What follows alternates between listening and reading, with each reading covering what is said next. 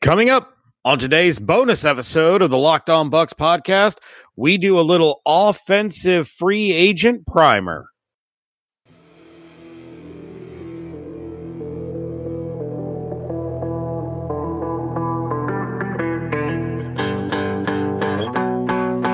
You are Locked On Buccaneers, your daily Tampa Bay Buccaneers podcast, part of the Locked On Podcast Network, your team every day.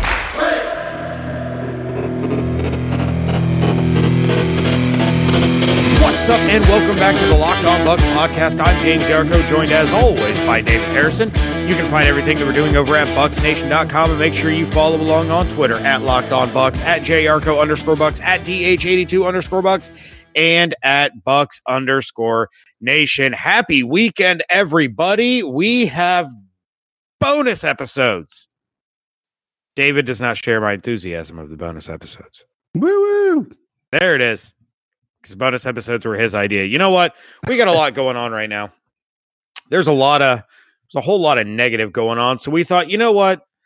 Let's give the listeners a little bit of a reprieve, a little bit of a distraction. We have legal tampering beginning in just 2 days. Free agency is less than a week away. Let's talk a little free agents. Let's have ourselves a good time, and let's get away from all the yuckies going on right now. Does that sound good? Yeah, it sounds great. All right. So what we're going to do is this is going to be the offensive player episode as we dive into this free agency primer. And David, why don't you explain what it is that we're doing so that, you know, it's not like you didn't explain it to me 6 times off the air, but I kind of still don't understand, and I'm just here for the ride. Yeah, I mean, it's really pretty simple in the root of everything. So we've been spending a lot of the offseason obviously talking about, you know, the Buccaneers by itself. Locked On Bucs, welcome. You know, I hope that's not a big surprise to you.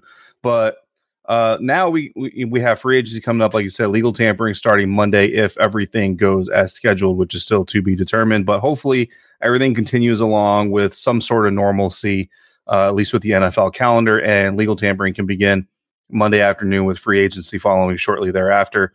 And so I thought it'd be nice, you know, like you said, for the weekend to kind of give people, you know, if you're stuck inside or you're not able to do kind of your normal weekend routine, maybe we can help you out, give you a little bit of a distraction, like you said, James. And I figure we change it up a little bit, and we're going to focus completely on the outside picture. So we're not talking Shaq Barrett. We're not talking Jameis Winston. Actually, we're not talking quarterbacks at all, because I think everybody has talked quarterbacks enough. It's now time to wait and see which quarterback we're going to talk about for the foreseeable future after the team makes their decision. There goes my list of free agents. But so we'll look outside the Bucs. We'll look outside of Tampa, and we'll go through this list that you found from NFL trade rumors. And yeah, we'll just kind of go back and forth, similar to the way that Evan and I were doing on the show with college prospects. You know, I'll go with one potential free agent that I think the Bucs should look at, say why. You know, if I can put a dollar sign on it, maybe I'll put a dollar sign on it. But, you know, just kind of a free-flowing conversation to give Bucs fans kind of one last glimpse into the free agent picture as we get into, again, legal tampering free agency coming up. Not necessarily all marquee names, but, you know, there will probably be a few marquee names in there, and then we'll see how it develops. Sounds like a plan to me, good sir. So, why don't you go ahead and kick it off, brother? Yeah, sounds great. And I'm going to start with a marquee name, at least one that's been a marquee name as of late, because he's the best free agent, I feel like, for this team that they should go after. Honestly, would also be one of the most expensive if they were to go after him. But I think that the investment would be worth the return if they were to do it. And that's Tennessee Titans offensive tackle Jack Conklin. He's a natural right tackle. He's young. He's 26 years old. So you're not going to get him for, you know, a rookie wage by any means, but you're going to get him. You're going to pay for him, but you're also going to pay for him in a place in his career where theoretically he's probably hitting his peak. He's a guy who can do everything you need him to do on the offensive line. He's an immediate upgrade on the offensive line, not just from what you currently have under contract with DeMar Dotson's contract expiring and all that, but even over DeMar, because I think we pretty much all have talked about it all offseason that DeMar Dotson, you know, everybody loves the guy, great, you know, locker room guy. I think fans love him for his effort and kind of his story of how he came into being an NFL starter. But when we're talking about in between the lines on the grass, you need a guy who's really coming out there to really kind of take somebody else's lunch, and that's Jack Conklin. An immediate upgrade to the running game because of what he does, an immediate upgrade to your pass protection because of what he does. Yes, he's going to cost a pretty penny on NFL trade rumors. He is the number 12 overall free agent in this year's group. I think that's a pretty accurate assessment for him, but that's kind of the guy outside the quarterback position. That is really the first guy that I would call if I were the Tampa Bay Buccaneers looking to improve the offense at all in free agency. Yeah, I can't say that I disagree with you in any way, shape, or form. It is going to cost a pretty penny, but it is worth it. Of course, as you mentioned, it all hinges on the cost and everything like that. I mean, I think it'd be great to get them. I don't think they would go that route, but I would definitely be doing cartwheels of happiness if they did. So with that, I'm going to go in kind of the polar opposite direction. This is not a marquee name. This is not someone that would get fans excited, but I think it would be a valuable addition to the team. And we're going to stay in the great state of Tennessee, in the city of Nashville, and we're going to stay in the same position group with the Tennessee Titans. And I'm talking about Dennis Kelly, offensive tackle from the Tennessee Titans. He's 30 years old, and this is not a replace DeMar Dotson kind of acquisition. This is a protect ourselves in case whoever we have replacing DeMar Dotson, or, should something happen to Donovan Smith, this is to protect us. He's not going to be expensive. He's coming off of a 2-year, $3 million deal with the Titans. He only had $400,000 guaranteed at the time of signing. Like, this is a depth move. But if there's one thing we learned last year with the Tampa Bay Buccaneers, it's that they need depth all the way across that offensive line. So yeah, the big thing to talk about is going after, that right tackle, or, getting someone that could play right tackle and eventually replace Donovan Smith over at the left side. We talk about Alex Kappa and how he really came into his own during last season, got a lot of experience, but he suffered some injuries. You have Ali is going to be Ali. Ryan Jensen's going to be Ryan Jensen, but they need depth. They had a lot of players along the offensive line miss time last year. So I'm looking for them to make those kind of moves as well. And I think, somebody like Kelly could come in. He could provide that depth. He has plenty of experience. He's been in the league for 7 years. He's 30 years old, out of Purdue. Not an expensive piece, but a necessary one. No, I like it. I mean, at the end of the day, like, no matter how it turns out, everybody understands that this offensive line needed depth, desperately last year. Like when Donovan Smith left for the short period that he left for, I mean, it really, you kind of had a feeling around, like, just the Buccaneers in general, that this was the beginning of the end, and just things were just going to get worse from here. And I think I remember people even talking about, get Jameis out. You might as well just get Jameis out because he's about to get destroyed if if Donovan Smith isn't in there. And pretty contrasting opinion from the past. So when you have an offensive lineman as embattled as Donovan Smith has been, and fans are talking about how disastrous it is for him to be leaving the game, that really kind of shows just how much depth you really didn't have along that offensive line. So, I mean, no matter what, have a guy like that, it's great to have, a veteran presence and someone who can get the job done if he needs to be called on for whatever period of time. All right. Well, David, who is your next guy?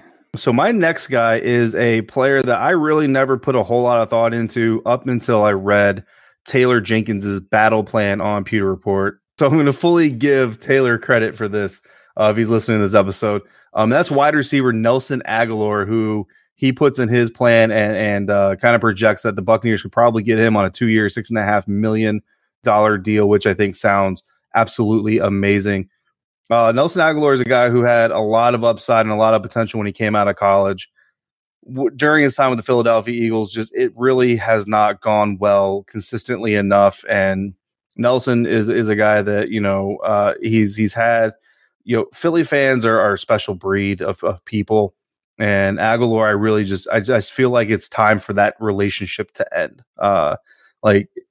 It's almost like each side kind of holds on because they still feel like that potential that was once there might still be there, and they want to see if they can capture. I think this is it. I think it's done. I don't think Aguilar is coming back at all. I don't know if any public statements have been made, but I don't believe the Eagles and Nelson Aguilar are a thing for the future. He is coming off of an injury, so that's a little bit of a tricky situation, obviously, and that's kind of one of the things with all the stuff going on that people are worried about is, are you going to be able to bring in a guy like Nelson Aguilar for a physical? Because obviously right now you can't. So how are they going to circumvent those issues and talk about those issues? And who knows, maybe it's one of those things where, look, this contract is dependent on you coming in for a physical when the time is allowed and you have to pass the physical, et cetera, et cetera. But he's a guy that could execute in the slot. And you look at what the team was able to do with Scotty Miller, how much of training camp he really missed. He missed the joint practices with the Miami Dolphins. And that's a valuable. Bruce Arians went on record saying that those joint practices are the most valuable parts of training camp, honestly, from a team building standpoint. And he missed all of those. So he missed all that. He missed all that developmental time on the field learning. Yet when he came back, he was able to grow fairly quickly through the little experience that he did get, and of course ended up getting injured himself and having to miss the rest of the season. So, but it's kind of a testament not only to the player and his dedication and to his craft and all that, but it's also a testament, I think, to the coaches that they were able to tap into that potential as quickly as they were and kind of get him up to speed as quickly as they were. So if they bring in a guy like Nelson Aguilar, he's now refreshed. He's got a new scene, a new team, a new logo. It's almost like buying a new suit or getting a fresh haircut. You know what I mean? You just kind of stand up and you feel good, new beginnings and all that kind of stuff. And if this coaching staff can get out of Nelson Aguilar some of the potential, some of the production they were able to get out of Scotty Miller, then you got two really good guys who can come in. Chris Godwin, obviously lined up on the outside with Mike Evans in two receiver sets, but it gives them flexibility if they want to start Chris Godwin lined up in the slot in three receiver sets and then motion some guys here and there to manipulate the defensive alignment they can. And Nelson Aguilar is a guy that can come in there, play the slot, or if you want to mismatch, push him outside. Maybe you get a safety on him that's not as athletic, or if you're really lucky, you get a linebacker on him, and then it's free chicken. But I really liked it. It was a really good part of Taylor's battle plan. So I really, it kind of put his name in my head. And then doing this episode, I really wanted to bring it up. I don't hate it. I really don't, especially as far as affordability. And you look at, Aguilar had all the potential in the world, and for whatever reason, it hasn't been able to work out. So I definitely wouldn't hate it. For my next one, I'm actually staying in the same position category. And I'm going to go with somebody who went from the top of the world to kind of all but forgotten. And I'm talking about Randall Cobb. If you're bringing in Randall Cobb to play that Brashad Perryman role, I think it works no matter who the quarterback ends up being. This is a guy that can play on the outside. It's a guy that can play on the inside. A combination of a proven guy like Cobb teaming up with Godwin and Evans. So, Cobb doesn't have to be the guy. He didn't have to be the guy in Dallas. He was the guy in Green Bay, and he's kind of fallen out of favor. With Dallas, he signed a 1-year, $5 million deal. That is $1 million more than what Brashad Perryman got last year. If you can get him along those same lines, I think it's the right move. Cobb is coming off a season where he played in 15 games and finished the year with 55 receptions, 830 yards, and 3 touchdowns. That's not the kind of production that's going to be, setting any contract records anytime soon. And I think Cobb would realize that being able to play in this style of offense with these other receivers and O.J. Howard and Cam Braid and playing for Bruce Arians is going to give him a great opportunity to shine again. He knows he'll be involved. He saw how much Brashad Perryman got involved last year. Once there was, a kind of a rapport built up and some trust there. So taking a look at somebody like Cobb, who, he's a few years older than Brashad Perryman. He's about to turn 30. You don't need him for a 5-year deal. You're looking at him for 1 year, maybe 2 years, but he's also not the kind of player that teams are going to seek out to be their number one guy anymore. And I think he understands that. So he'll have to look at it from an aspect of what place gives me the best opportunity to win, what place gives me the best opportunity to contribute, which offense would be the most fun to play in. And I think a lot of those factors, he can look at Tampa Bay and believe that they're a viable option. If you're looking at like a 2-year, $9 million deal, 2-year, $10 million, maybe with 6 or 7 guaranteed. I mean, that deal with the Cowboys, it was 1 year, $5 million, 2 guaranteed. Rashad Perryman's was 1 year, $4 million, 4 guaranteed. So yeah, he's not going to break the bank the way he would have if somebody had brought his name up in 2017. And I think he would add a lot to this offense. Yeah, he's a guy that I actually looked at as well, and I considered putting him in my 3 as well. So yeah, obviously I can't disagree with it if I was going to put him in there myself. Good pick for all the right reasons. And I mean, again, he's a guy that you can bring in and again kind of mold Scotty Miller as you go, and if however the draft pans out, et cetera, and then you never know what group of free agents going to be available next year. And yeah, it makes sense for all the right reasons. So we just have to see if it actually happens. All right. Well, David, who is your final offensive player here? I'm staying in Philly, and I'm going with a guy that I was really a big fan of coming out of Indiana. He landed with the Bears. I really thought for a minute there that he was going to be kind of like the next a good solid running back in Chicago, kind of in that Matt Forte, trail. Not like that he's a direct player comp to Matt Forte, but just kind of the next guy. There, Chicago had 2,000-yard rushing seasons with the Chicago Bears. Ends up with the Philadelphia Eagles. Jordan Howard is the next guy that I want to talk about. He wasn't on pace to get 1,000 yards when he got injured last year, but he was on pace to get around 800, 900 yards, which is about what he had in 2018. I don't know. Like he feels like one of those guys, and he hasn't missed a lot of games other than 2019. He'd only missed 1 game in his career up until that point, and that was in his rookie season in 2016. He almost kind of reminds me, honestly, of Kyle Orton, which is another Chicago Bear. So maybe it's something about Chicago. But I always kind of felt like Kyle Orton, had a lot of potential, had a lot of possibilities to do some really good things in the National Football League. Maybe not necessarily a Hall of Famer by any means, but a guy who can make a couple Pro Bowls, maybe hit an All-Pro team here or there if he's in the right situation. And just every turn of his career, it just felt like something happened. Either you get a guy like Tariq Cohen who just like kind of blows up and takes over, and now all of a sudden you're second fiddle, or you get or your team's leading rusher like he was in 2019, and then you get a stinger that turns out to make you miss 6 games. And Miles Sanders blows up, and now you're just the forgotten guy who carried the team's rushing attack for the first half of the season. Whatever. Kyle Orton was a lot the same way. I mean, I don't know if everybody remember kind of the first time Kyle Orton really got a shot is when Rex Grossman went out with an injury, and Kyle Orton comes in and basically takes the Bears to the playoffs. And then they get to the playoffs, and I don't remember who the coach was, but the coach says, Rex Grossman gets healthy, and the coach says, yeah, Rex is our starting quarterback. We appreciate Kyle for everything he did, but Rex is our guy. And Rex goes in there, and their season's over. And Kyle Orton, basically is never heard of again in Chicago, goes to Denver, kind of gets an opportunity, and then I can't remember if it was Jay Cutler or if it was Tim Tebow or I don't know, something, but like basically it's like every time, Kyle Orton gets an opportunity, it's like, oh, look at this next hot, item over here. We're going to put that in. And hey, Kyle, thanks for everything you did, man. Thanks for being the solid, consistent player. Go sit down and watch this super sexy player come up here and really not do much, but hey, thanks for everything you did.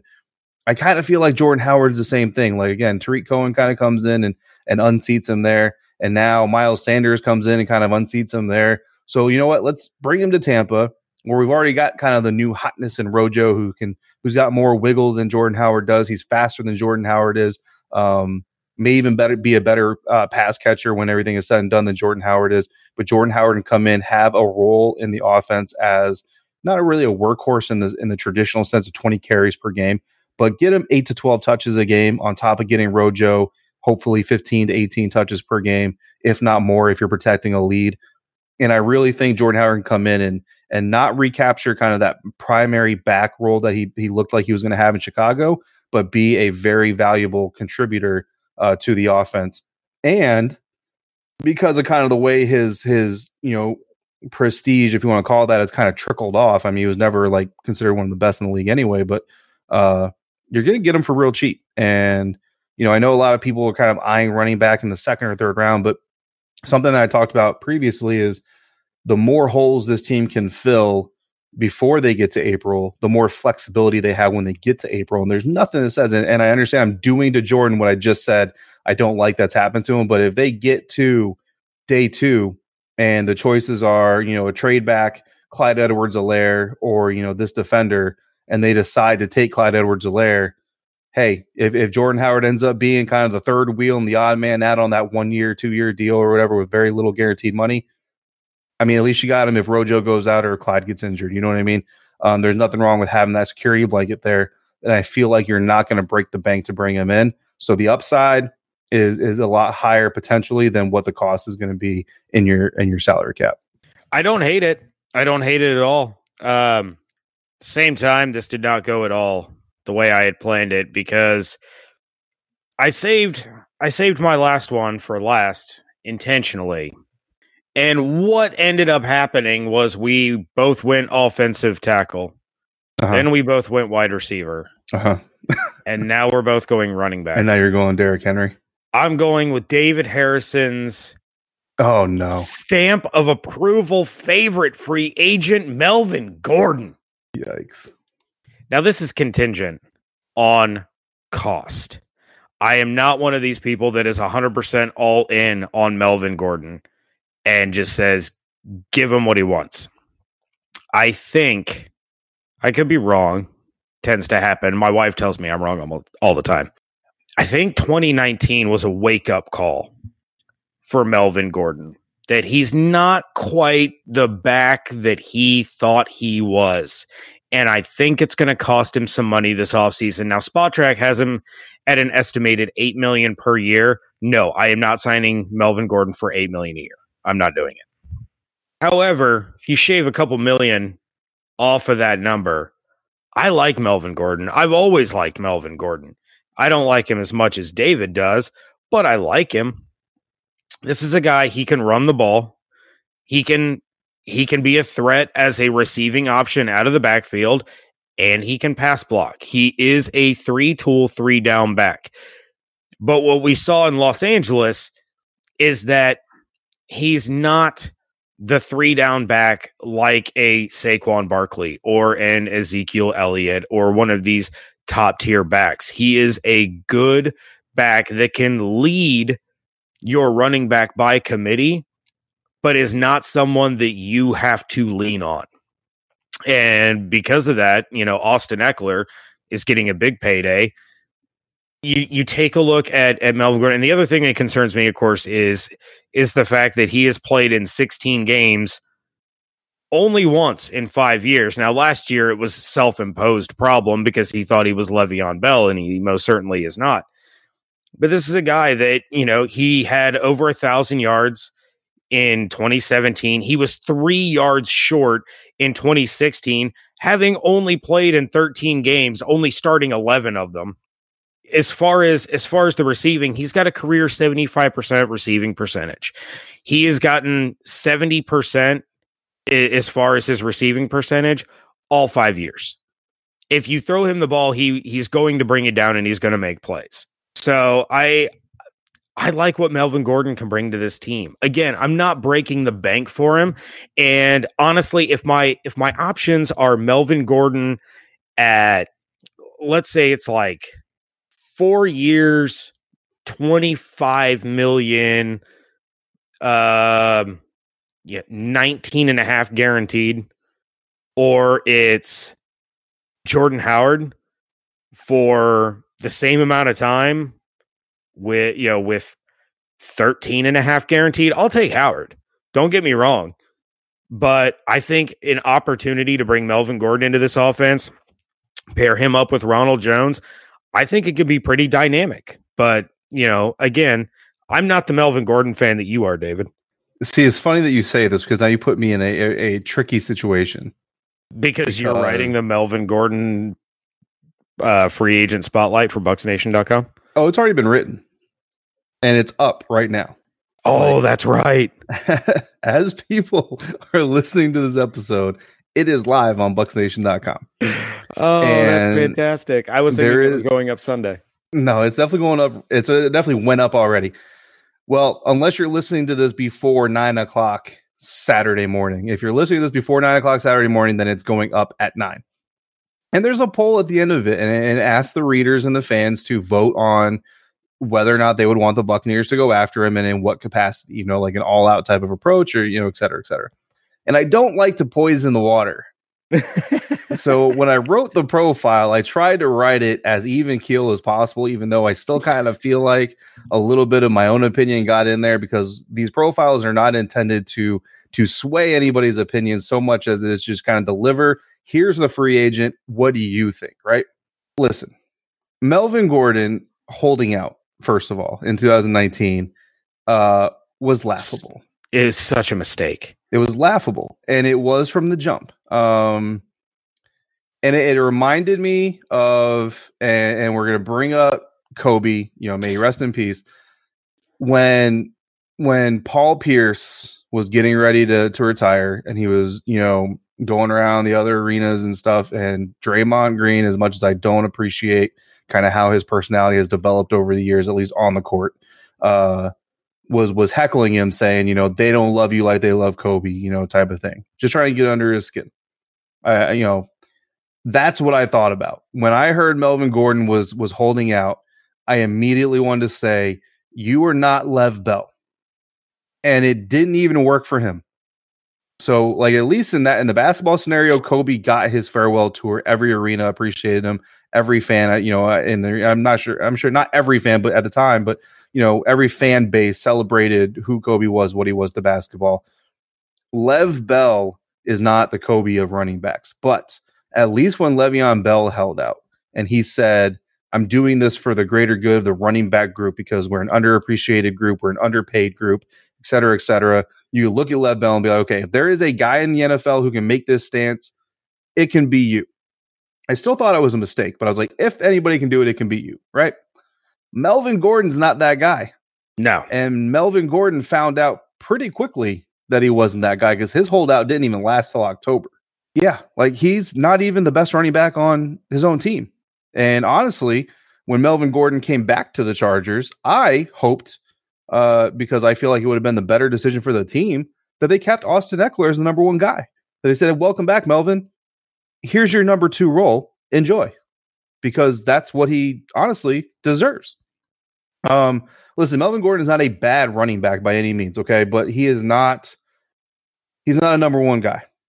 He's a complimentary guy. And for this team, honestly, I feel like he is he's a version of Ronald Jones who has already peaked. Ronald Jones has upside. So Ronald Jones, so if we went attribute by attribute, I think Melvin Gordon is a better receiver than Ronald Jones is today.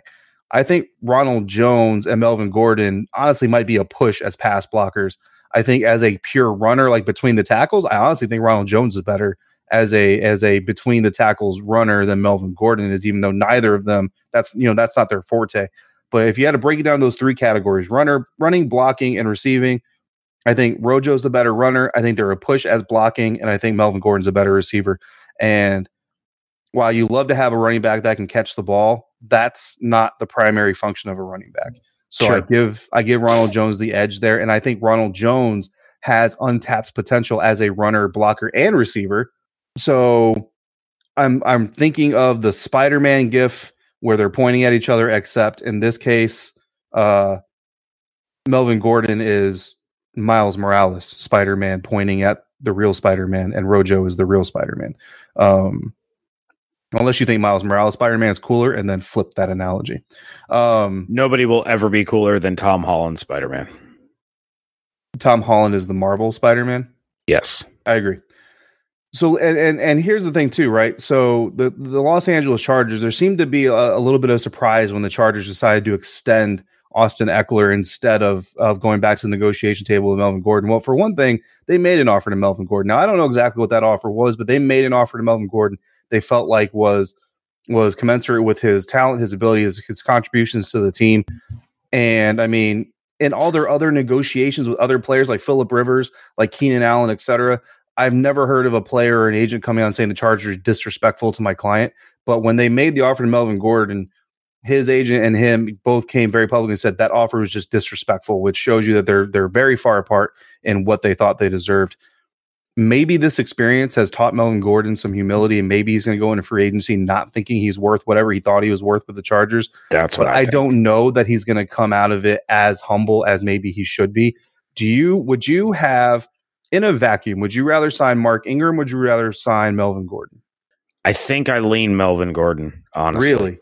But even if you're close, I definitely take Mark Ingram. Mark Ingram is earning $5 million on average to play for the Baltimore Ravens.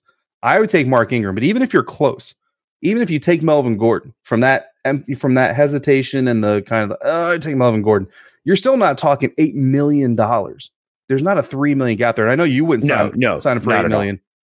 But here's the thing: if the Chargers made him an offer, and again, looking at the franchise history and how they've negotiated with Phillip Rivers, how they've negotiated with Keenan Allen, how they've negotiated with Antonio Gates, they've negotiated with other players that were successful in the National Football League before.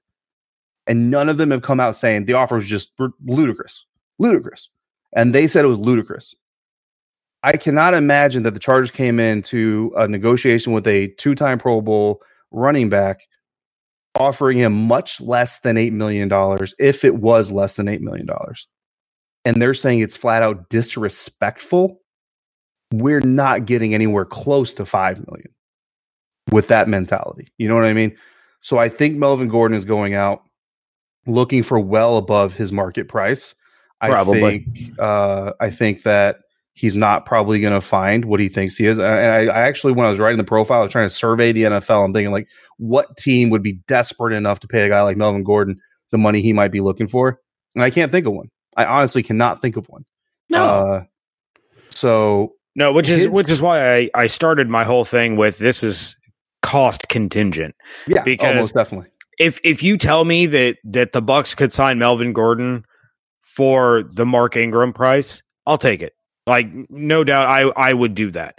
But I also like Melvin Gordon more than you do. So maybe you would be looking for, shaving a couple of million guaranteed off of that deal. Now, I don't know the total ins and outs as far as guaranteed money in Ingram's deal, but I think they're comparable enough that you can look at Mark Ingram's deal and say, yeah, I would pay Melvin Gordon that. But what he was apparently asking and his market value, according to SpotTrack, which of course we know is just a guess. It's an estimation based on comparative players and stats and things like that. There's no way he should get that kind of money. Right. So he statistically most closely resembles Mark Ingram's production. Obviously, they're not the same kind of runner, but production value, he statistically matches up closest with Mark Ingram of all the players that they compared him to, and he's making $5 million a year.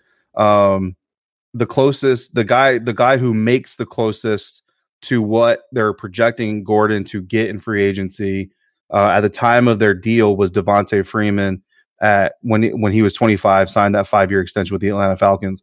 And I don't know about you, but I would take, like, if you erase what you know now about what happened with Devonta Freeman after signing that deal, I would have taken Devonta Freeman at 25 over Melvin Gordon right now.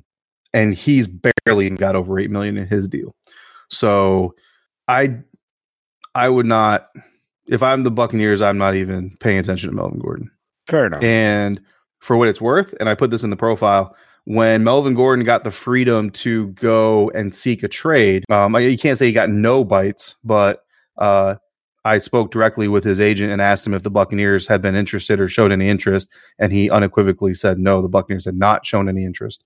Now, they had Peyton Barber, they had Rojo, you know what I mean? So take that with a grain of salt, but at least in early 2019, the Buccaneers were not entertaining the idea of bringing in Melvin Gordon.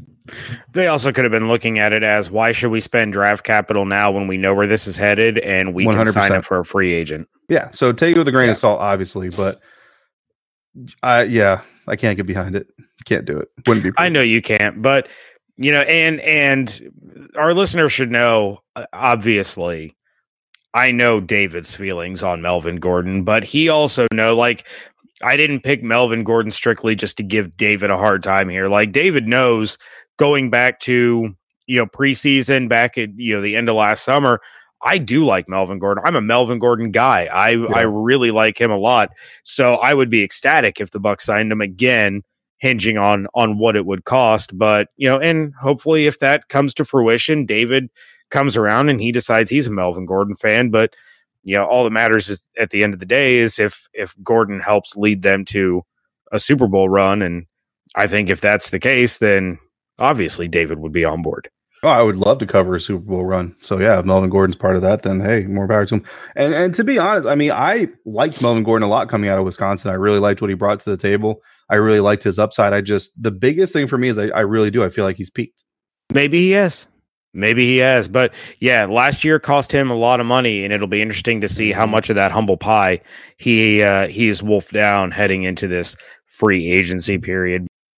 But David, buddy, I think that's going to do it for this bonus episode talking about the offensive free agents as we head into the free agent frenzy. We did offense, so you all know what that means.